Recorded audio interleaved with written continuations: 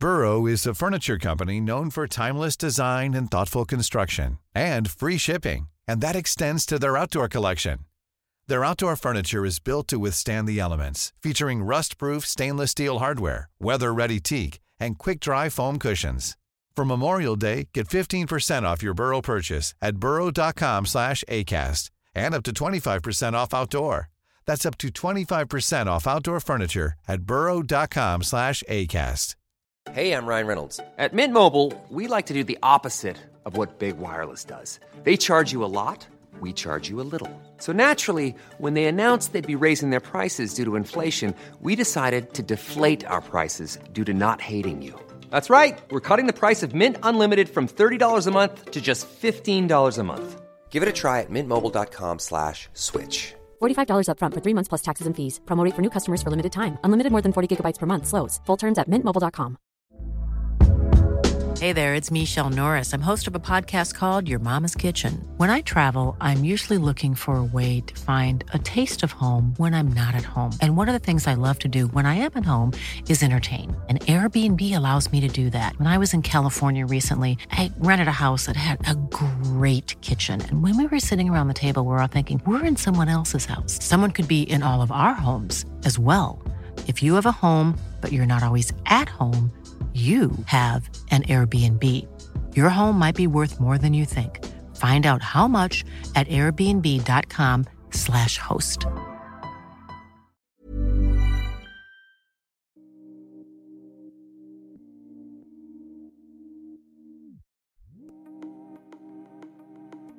Hur skulle världsfotbollen se ut utan Financial Fair Play? Jag kan ibland tycka att det där med FFP ändå inte fungerar i praktiken och att det mest håller maktbalansen stabil så att de riktigt stora klubbarna slipper konkurrera med hungriga uppstickare. För gamla pengar är ju de fina pengarna. Eller? Om du är en riktig fotbollsnörd, ja då har du kommit alldeles rätt.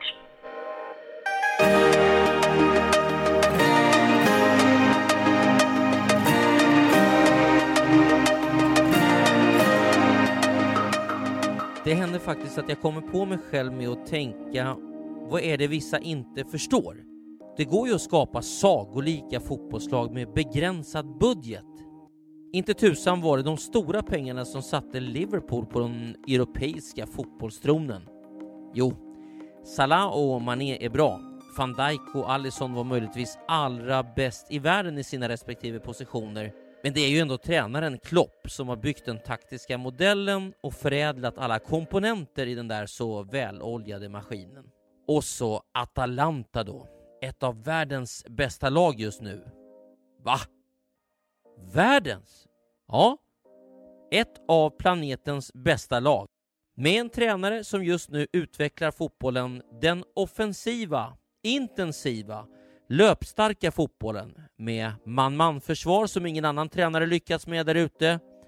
Och Gianpiero Gasperini har fått förtroende att bygga och hans sportchef Giovanni Sartori har införskaffat rätt spelartyper. Timothy Castagne från Genk för motsvarande 65 miljoner kronor. Josip Ilicic från Fiorentina för 60 miljoner. Remo Freuler från Luzern 20 miljoner kronor. Martin de Roon kostade 13 miljoner då han kom för första gången från Heerenveen. Hans Hatteborg 10 miljoner svenska kronor från Groningen. Berat Jim City gratis från Zürich. Och så Robin Gosens från Herakles för under 10 miljoner svenska kronor.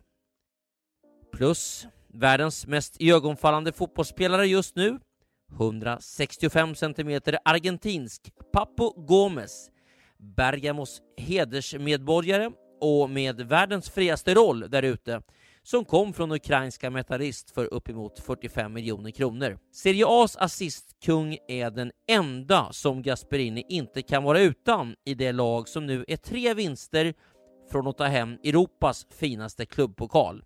Och igår blev han utsedd till juni månads spelare i Serie A.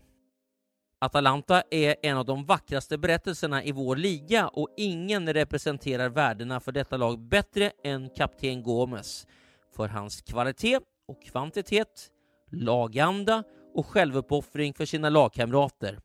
Jag så lät motiveringen till utnämningen från ligachefen Luigi De Siervo. Och förra våren var Tottenham en enda match från att vinna hela Champions League. Men ett drygt år senare ser Londonklubben ut att kunna missa Europaspel. Det tändes dock en strimma av hopp i derbyt mot Arsenal i helgen. Här har ni nu ett rykande färskt avsnitt. Och då undrar jag, Emily, från din position, hur tyckte du att det var att se London-derbyt? Därför du var ju på plats på det första mellan Arsenal och Tottenham. Ja, men precis. Och då slutade det lite lyckligare i varje fall med delad pott och upphämtning från Arsenals sida. Men det var ju inte mycket att hämta från det som vi fick se häromdagen. Kolasinac, jag har varit på den där backlinjen i Arsenal förut och det är herregud alltså. Frida, det var ett mer motiverat Tottenham trots allt, någonting som Mourinho hade påtalat mycket inför matchen, och han fick väl en del kvitton på att truppen åtminstone följde hans direktiv. Ja, men det tycker jag. Det har ju rått liksom väldigt... det har egentligen funnits ett frågetecken kring Tottenham under en väldigt lång tid. Alltså långt innan Mourinho kom dit. Uppenbarligen, eftersom att Pochettino fick gå också. Men ibland händer det att de får mentala låsningar. Och vi har lite grann sett prov på det de senaste veckorna. Att de inte riktigt orkar kämpa emot när de får något domslut emot sig som kanske är felaktigt eller känns hårt, som exempelvis mot Sheffield United. Mot Bournemouth mäktar de inte med ett enda skott på mål. Men absolut, i den här matchen så kliver de in med en helt annan inställning. Det tar 18 sekunder innan Lucas har skjutit första avslutet på mål i alla fall, så att den nollan försvann ur protokollet direkt. Och sen så men så löper det bara på helt enkelt. Och i slutändan så vinner de ju faktiskt, för att som Mourinhos gamla devis lyder, att så länge försvaret är bra så löser sig det mesta framåt. Och det var ju exakt så det blev i slutändan.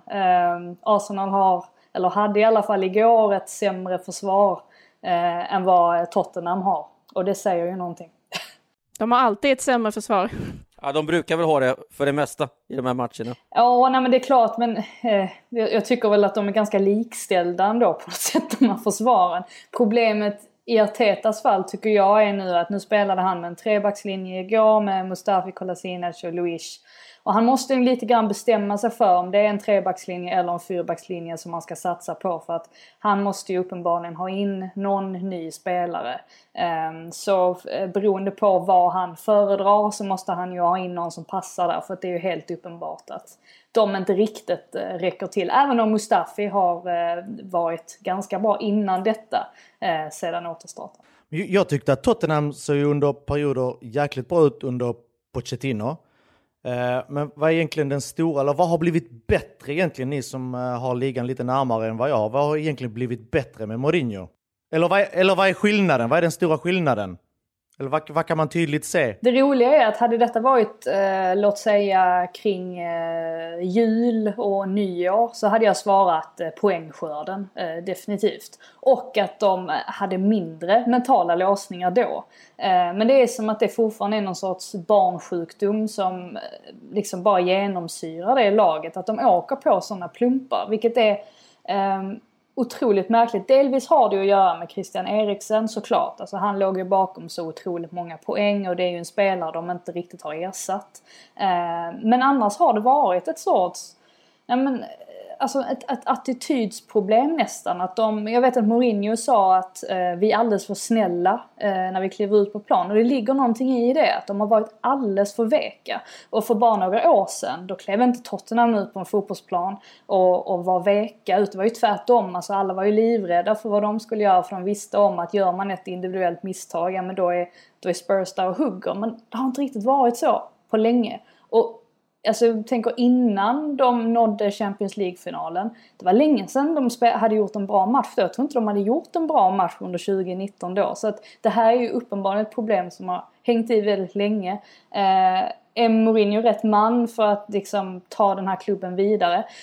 Jag tror inte det, och det behöver nödvändigtvis inte bero på honom, utan det har att göra med ledningen och på sättet liksom klubben är uppbyggd och hur den är styrd och hur man har hanterat kontraktssituationer. De sitter i en jätteprekär situation och nu har de ju dessutom inga pengar att värva in nya spelare för heller. Så man förstår inte riktigt liksom hur det här projektet ska tas vidare. Men hur är det, jag tänker ofta som spelare, då kände man ju av hur goet var, vilket självförtroende man hade och vilken moral man hade i laget. För jag menar, det märker man ganska fort när ett lag kommer i underläge. Hur reagerar laget när man ligger under med 1-0?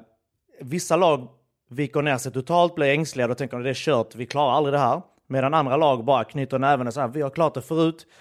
Hur är det någonting man ser i Tottenham? För att det Tottenham jag såg för ett tag sedan, det var liksom fan, vi fick ett mål i baken men vi körde på.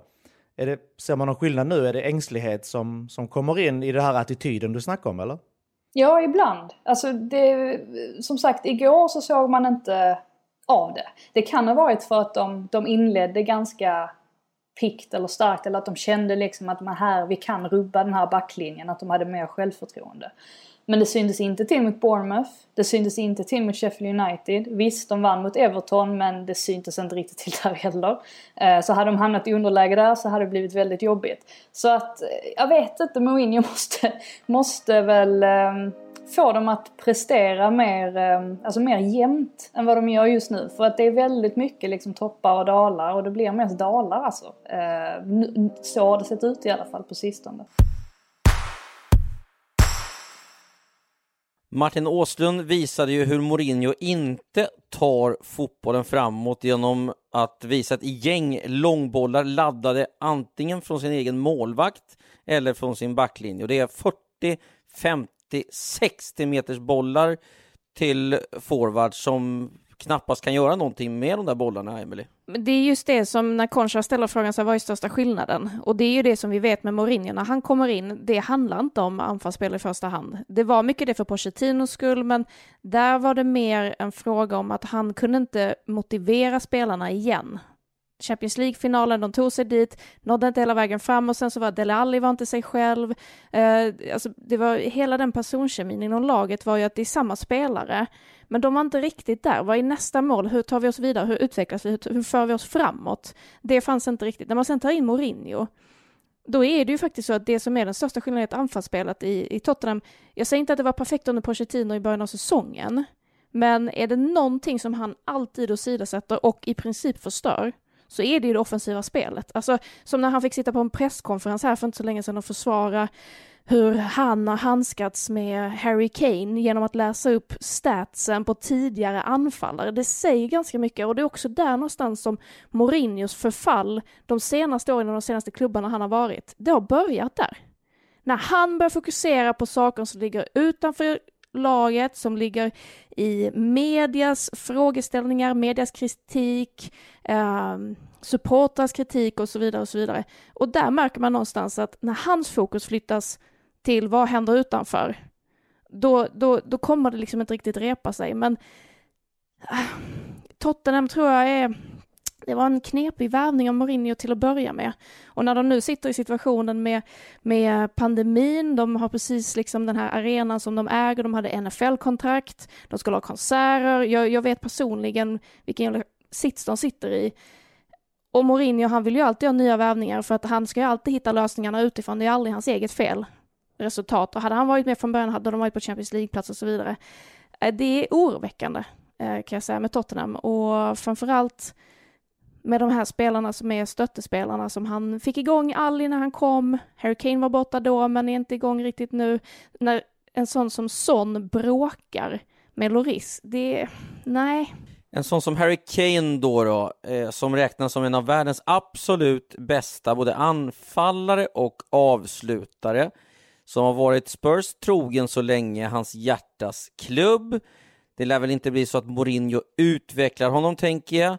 Laget, klubben ser ut att vara nere i en svacka och kanske inte är redo för titlar. Det är de ju aldrig förvisso, Tottenham, men de ser inte ens nära ut att vara där och slåss om titlar de kommande åren.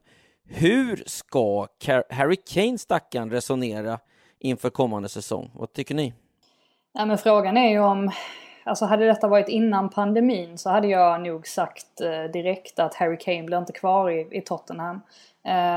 Nu är frågan om någon liksom kan hosta upp pengarna som Spurs kommer att begära, för att de kommer vilja ha närmare 2 miljarder kronor för den här spelaren. Annars är det inte värt för dem att sälja. Å andra sidan så sitter de ju med ett banklån på 2 miljarder. Så det hade ju gått jämnt upp, alltså plus minus noll, om de hade sålt Harry Kane. Å andra sidan, då måste de ju få in en ersättare. De kommer aldrig hitta en ersättare som är lika bra som honom. Men de måste i alla fall ha in någon, för att det var ju det Mourinho klagade väldigt mycket på också när Kane var skadad här. Att han inte hade någon nia att sätta in, och han laborerade lite och tyckte liksom inte att Troy Parrott från akademin var tillräckligt bra och så vidare. Så att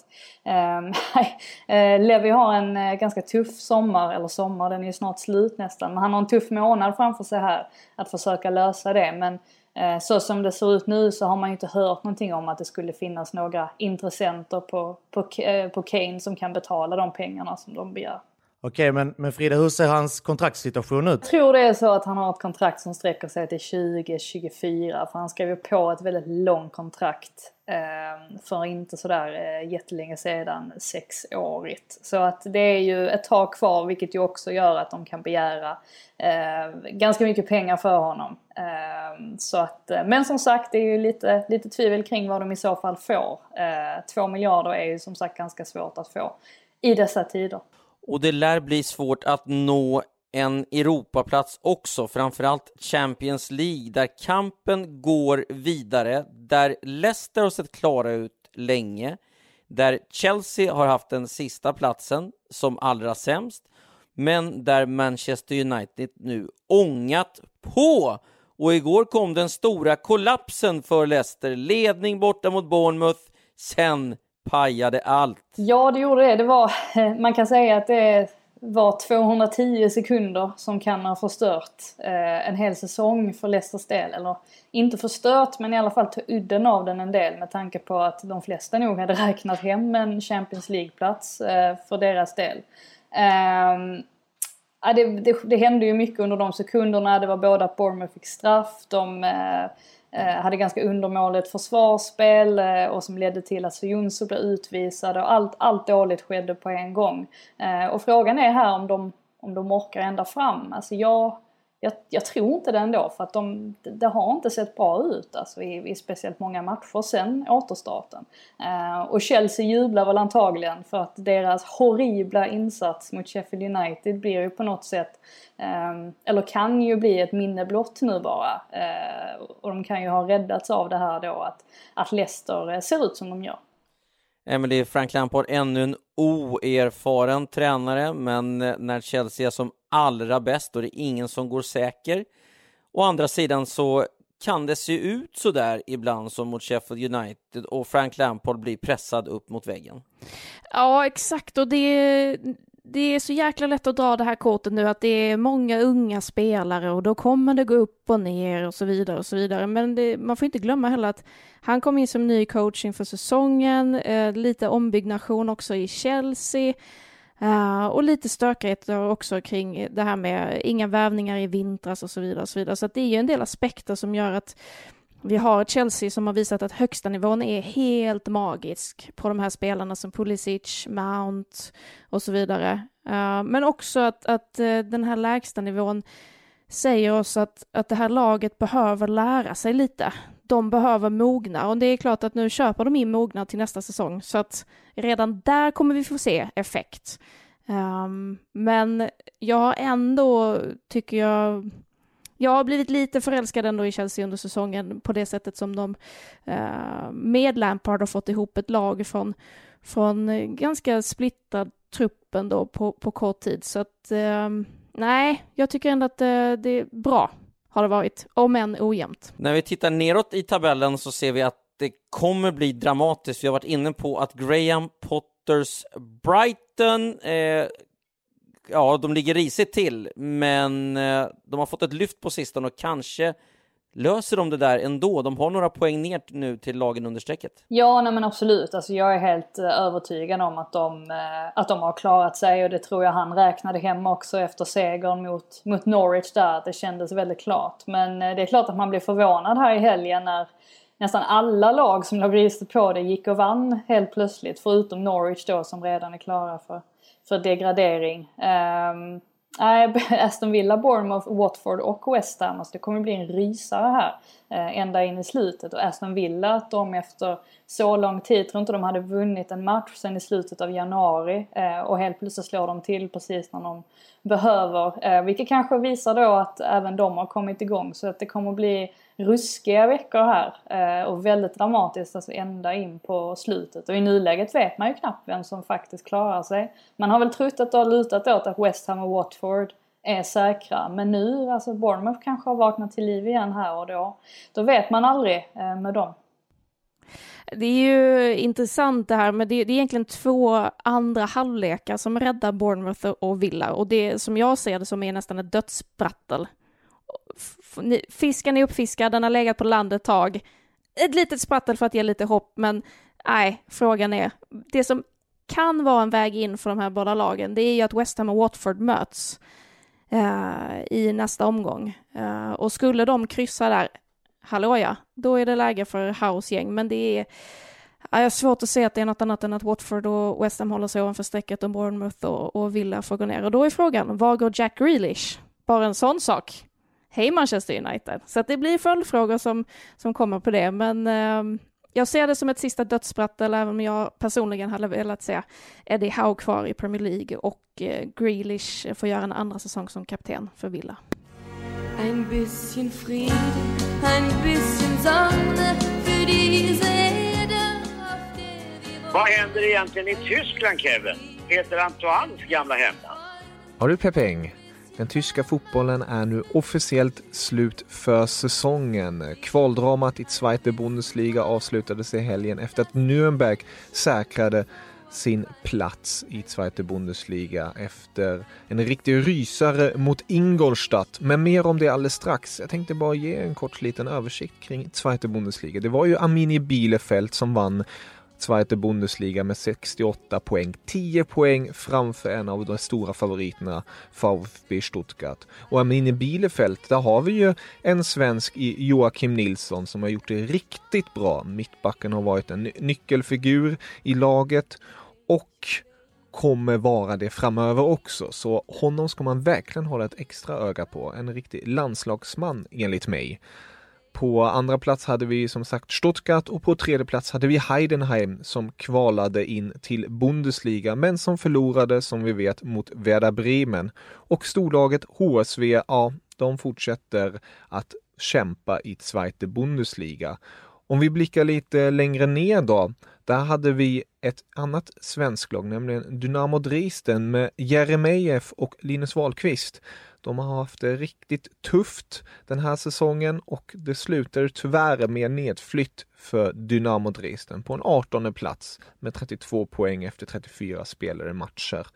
Men ett annat svensk lag, om man nu ska kalla det så, är FC Nürnberg som har en viss Mikael Ishak i laget. Mikael Ishak har haft en tuff säsong. Laget i sig har också haft det väldigt tufft. De hade Damir Kanadi som tränare när säsongen började. Han tog över förra året under våren. Men det ville sig inte. Under november månad fick han kicken och senare klev Jens Keller in som tränare den 12 november och försökte få fart på det här Nürnberg. Men det här Nürnberg ville sig verkligen inte. De försökte och kämpade och ja, det räckte inte hela vägen för att på något sätt få en stabilitet. Så det slutade med en 16:e plats och därmed en kvalplats. Och den här kvalplatsen innebar att man ställdes mot Ingolstadt i kvalet. Och Ingolstadt som spelar i tredje liga gjorde allt i deras makt för att försöka ta sig till Zweite Bundesliga.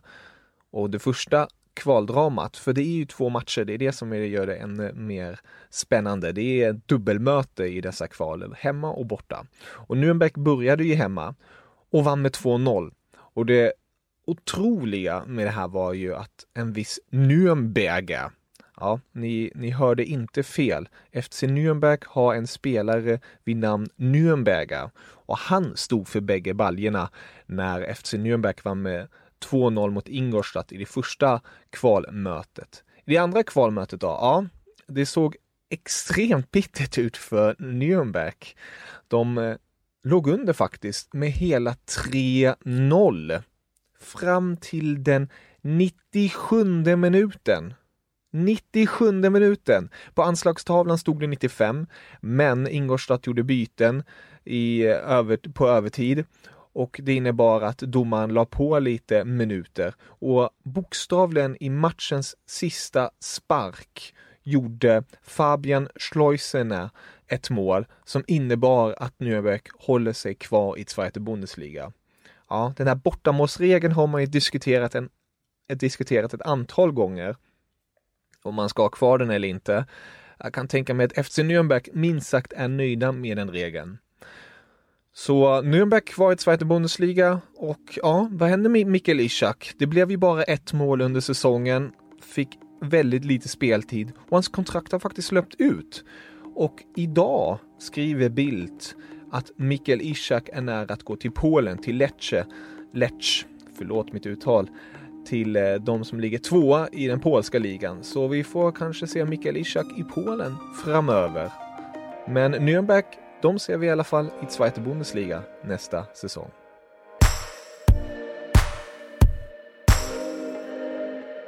Manchester City skulle bli avstängda från Europaspel i 2 år, men överklagade hos CAS. Den här överklagan har nu gått igenom, Emily, som jag förstår det.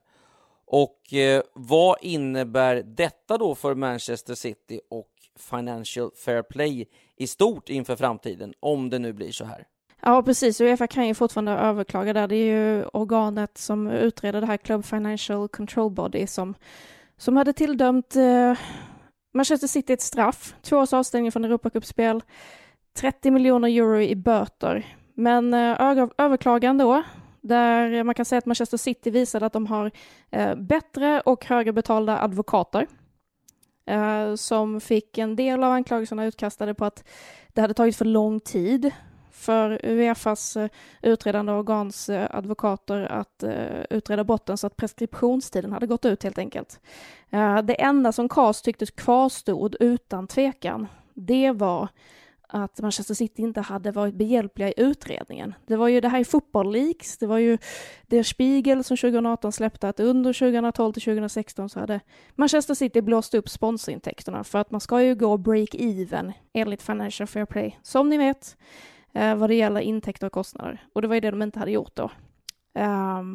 Men med denna dom så sätts ju hela den delen av Financial Fair Play som handlar om det här med break-even i klubbarnas ekonomi, den sätts ju i spel och mandatet försvagas ännu en gång. Det gjorde det en gång i kampen mot PSG och nu en annan gång i kampen med Manchester City. Och var det Javier Tebas från La Liga som hade varit ute och svingat och sagt att det här funkar inte? Är CAS verkligen rätt domstol som man ska överklaga till? Det kommer bli en del följdeffekter, men det som blir slutsumman av det här är att Financial Fair Play var ett väldigt fint sätt att återinföra någon slags demokratisk finanspolitik inom fotbollen. Men det som Arsène Wenger sa redan 2015, det stämmer faktiskt 2020. Det är slut med det nu. Det är ett dött koncept som inte kommer funka. Jag tycker det är jättespännande. Tack för den där stora redogörelsen också, Emily. Det finns flera sätt att se på det här. Jag tycker ju personligen att det är läckert när det kommer in nya spelare på den här marknaden. Att det inte bara är de här gamla stora klubbarna som skapar sig allt större makt inom fotbollen. Utan att det kommer någon outsider som Manchester City eller Paris Saint-Germain, eller varför inte Atalanta som nu är på väg att blanda sig i det, med de här stora giganterna. Jag skulle tröttna fullständigt på Champions League om det var samma lag i kvartsfinal varje år. Så att det glädjer mig att fler får svängrum. Det är den ena aspekten i det. Sen kan jag också tycka som Wenger att det här funkar inte i praktiken. Och precis som du är inne på, Emily, de bästa advokaterna vinner. Man kommer hitta de rätta kryphålen för att ta sig vidare. Och det går att sponsra lag hur mycket man vill från stora företag, till och med nationer. Så där är mina 2 infallsvinklar på det här. Ja, men det är just det att ska vi hitta nya spelare så blir det via pengar. Men då hamnar vi i den här moraliska frågan. Och jag menar någonstans så när det här händer gång på gång så tänker jag hela tiden på våra grannar på andra sidan Atlanten. Till exempel MLS eller NBA eller NFL, hur de gör där hela ligan ägs tillsammans. Man delar på intäkterna från merchandise, från allt möjligt. Och sen så försöker man att lagen ska bli så jämna som möjligt för att det ska bli en så schysst konkurrenssituation som möjligt med draftval och så vidare. Så hela det systemet är ju uppbyggt egentligen på att inte den som är kapitalismens vinnare, alltså den som har mest pengar ska inte gå vinnande ur striden bara för att de har mest pengar, utan man försöker platta ut och jämna ut förutsättningar så mycket som möjligt. Å andra sidan så är det ju också så att du har en poäng där. Annars hade det ju de här gamla klassiska klubbarna troligtvis varit störst, men det blir för mycket moralfrågan tror jag, och någonstans så blir det också ett förlorat slag, en förlorad kamp och strid som UEFA för här genom Financial Fair Play, så som jag ser det. Förr eller senare så kommer det här korrigera sig självt i klubbarna. Någonstans kanske det blir som NHL, man får sätta ett gemensamt lönetak. Nu är det ju olika ligor vi pratar om med olika klubbar, men någonstans kommer det här bli självreglerande. Precis som egentligen alla finansiella system är. För det är ju egentligen vad det är. Man köper och säljer mellan klubbarna sinsemellan. Det är löner som trissas upp och så vidare och så vidare. Men någonstans tar det slut. Och sen så om det är pandemin som kanske korrigerar på sitt sätt, eller om vi har en självkorrigering från marknaden i stort. Ja, det får vi se. Men det är oavsett så inte Financial Fair Play vägen att gå. Man får inte glömma bort varför det instiftades från början. Det var ju för att jämna ut skulderna. Eller det var väldigt många klubbar som hade problem med skulder. Och tittar man på det området så har det ju faktiskt varit riktigt lyckat. För att skulderna är betydligt mindre nu än vad det var då. Alltså problemet med hela den här devisen att det på något sätt ska jämna ut ekonomier för klubbar. Det stämmer ju inte riktigt. Och i just det här City-fallet så vet att det är lätt liksom att ge sig på City och liksom tycka att det är de som är boven i dramat. På något sätt så är det ju UEFA som har gjort en undermålig utredning. Vi har sett detta gång på gång också. När de väl försöker få någon fälld för det här så har ju klubbar visat att det är väldigt lätt att komma runt det. Alltså PSG har gjort det, Milan har gjort det för inte speciellt länge sedan. Så att det finns ju, jag tycker att det här, ansvaret ligger väldigt mycket på UEFA ändå. Att försöka liksom styra upp det här, för att så som FFP fungerar just nu, det fungerar uppenbarligen inte. Jag ska bara säga det att du har helt rätt, Frida, i varför det instiftades, men som utbildad ekonom så kan jag säga att skulderna har minskat är inte alltid de facto att skulderna har minskat. Det var ju det som Manchester City gjorde. De blåste upp sina sponsorintäkter och sa, de satte en siffra på det. Så egentligen så är det här vi ska inte gå in på det, jag ser redan hur ni börjar tappa intresset. Men det är redovisningstekniska delar som gör att man kan trolla bort skulder. Nu är det inte så i alla fall, men det som klubbarna har gjort är att de har ju helt plötsligt tagit in världsklass redovisningsekonomer, skattejurister och så vidare för att hitta hur kan vi få resultaträkningen och balansräkningen att framstå som bättre än vad den är. Och det är ju just det som Manchester City åkte dit för. Så att säga så här, skulderna ser bättre ut. Ja, en del av sanningen ligger i det. En del av sanningen ligger i att de har trollat bättre med sina siffror, för de vet att de kommer bli granskade. Ni nämnde Milan här som snabbast. Milan tittar ju just nu på vad Liverpool gjorde för sådär 5-10 år sedan. En sovande gigant som kom tillbaka. Och även om man ser samband idag mellan pengar och framgångar, så som Bayern dominerar Tyskland, Paris Saint-Germain dominerar Frankrike och Juventus gör det i Italien, precis som de spanska storklubbarna i Spanien, så finns det ju ändå exempel på att det går att utmana de här. Jag nämnde Atalanta, vi har varit inne på Leicester som vunnit ligan, som är uppe på Champions League-plats mot de här stora klubbarna. Men även i Spanien skulle jag vilja säga att man kan lyfta fram en klubb som Sevilla, som värvat smart, byggt klubben smart, även om man har haft stor allians i spelartruppen, men även Atletico de Madrid som har satsat på en tränare, och den tränaren har förädlat spelare för spelare och laget över tid. Så att When you're ready to pop the question, the last thing you want to do is second-guess the ring. At BlueNile.com, you can design a one-of-a-kind ring with the ease and convenience of shopping online. Choose your diamond and setting. When you find the one, you'll get it delivered right to your door. Go to BlueNile.com and use promo code LISTEN to get $50 off your purchase of $500 or more. That's code LISTEN at BlueNile.com for $50 off your purchase. BlueNile.com, code LISTEN. Burrow's furniture is built for the way you live. From ensuring easy assembly and disassembly to honoring highly requested new colors for their award-winning seating, they always have their customers in mind. Their modular seating is made out of durable materials to last and grow with you. And with Burrow, you always get fast, free shipping. Get up to 60% off during Burrow's Memorial Day sale at burrow.com/ACAST. That's burrow.com/ACAST. burrow.com/ACAST. There's never been a faster or easier way to start your weight loss journey than with PlushCare. PlushCare accepts most insurance plans and gives you online access to board-certified physicians who can prescribe FDA-approved weight loss medications like Wegovy and Zepbound for those who qualify. Take charge of your health and speak with a board-certified physician about a weight loss plan that's right for you. Get started today at plushcare.com/weightloss. That's plushcare.com/weightloss. plushcare.com/weightloss. Hiring for your small business? If you're not looking for professionals on LinkedIn, you're looking in the wrong place. That's like looking for your car keys in a fish tank. LinkedIn helps you hire professionals you can't find anywhere else, even those who aren't actively searching for a new job but might be open to the perfect role. In a given month, over 70% of LinkedIn users don't even visit other leading job sites. So start looking in the right place. With LinkedIn, you can hire professionals like a professional. Post your free job on linkedin.com/people today.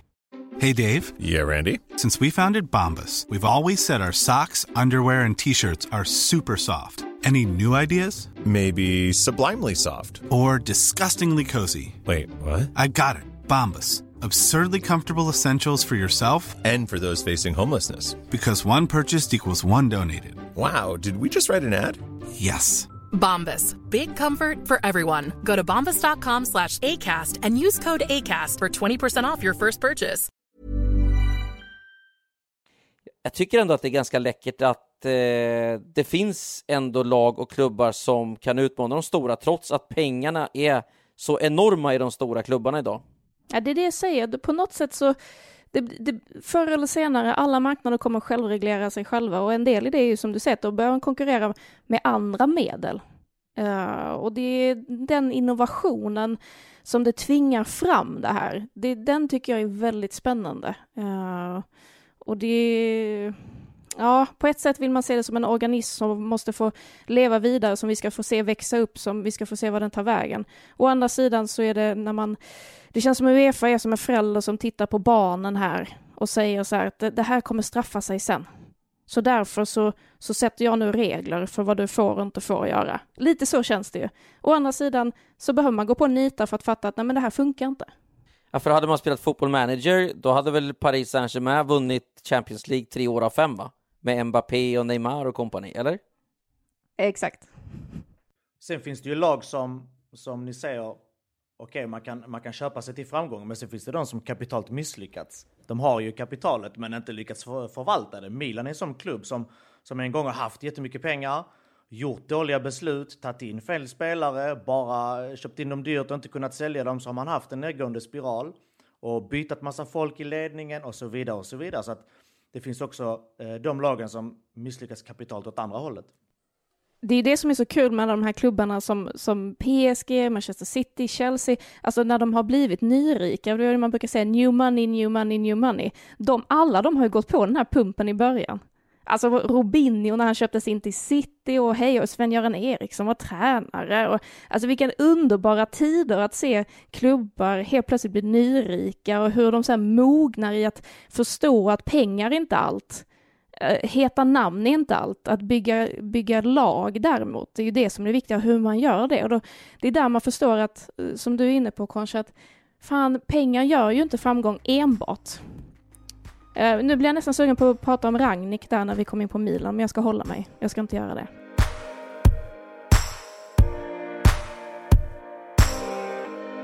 Hur man än vänder och vrider på Financial Fair Play och dess ursprungliga idé, så kan vi bara konstatera att det är svårt att slutgiltigt straffa klubbarna på ett kännbart sätt om de har gjort fel, eller anses ha gjort fel. Och ett system som egentligen bara cementerar gamla storklubbars makt ytterligare skapar allt mindre utrymme för skrällar. Ja, man kan se det ur olika synvinklar. Tack i alla fall för att ni var med oss. Vi är snart tillbaka igen.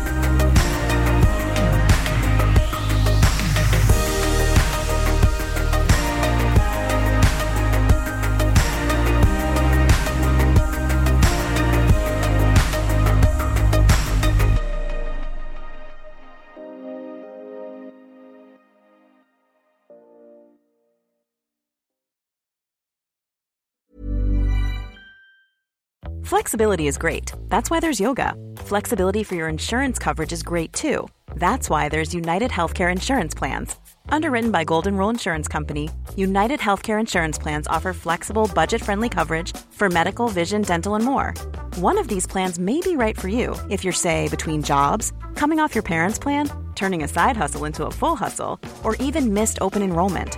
Want more flexibility? Find out more about United Healthcare Insurance Plans at uh1.com. Hi, I'm Daniel, founder of Pretty Litter. Did you know cats tend to hide symptoms of sickness and pain? I learned this the hard way after losing my cat, Gingy. So I created Pretty Litter, a health monitoring litter that helps detect early signs of illness by changing colors, saving you money and potentially your cat's life. Pretty Litter is veterinarian developed, and it's the easiest way to keep tabs on your fur baby's health right at home. Go to prettylitter.com and use code ACAST for 20% off your first order and a free cat toy. Terms and conditions apply. See site for details. When you make decisions for your company, you look for the no-brainers. If you have a lot of mailing to do, Stamps.com is the ultimate no-brainer. Use the Stamps.com mobile app to mail everything you need to keep your business running with up to 89% off USPS and UPS. Make the same no-brainer decision as over 1 million other businesses with Stamps.com. Use code PROGRAM for a special offer. That's Stamps.com, code PROGRAM.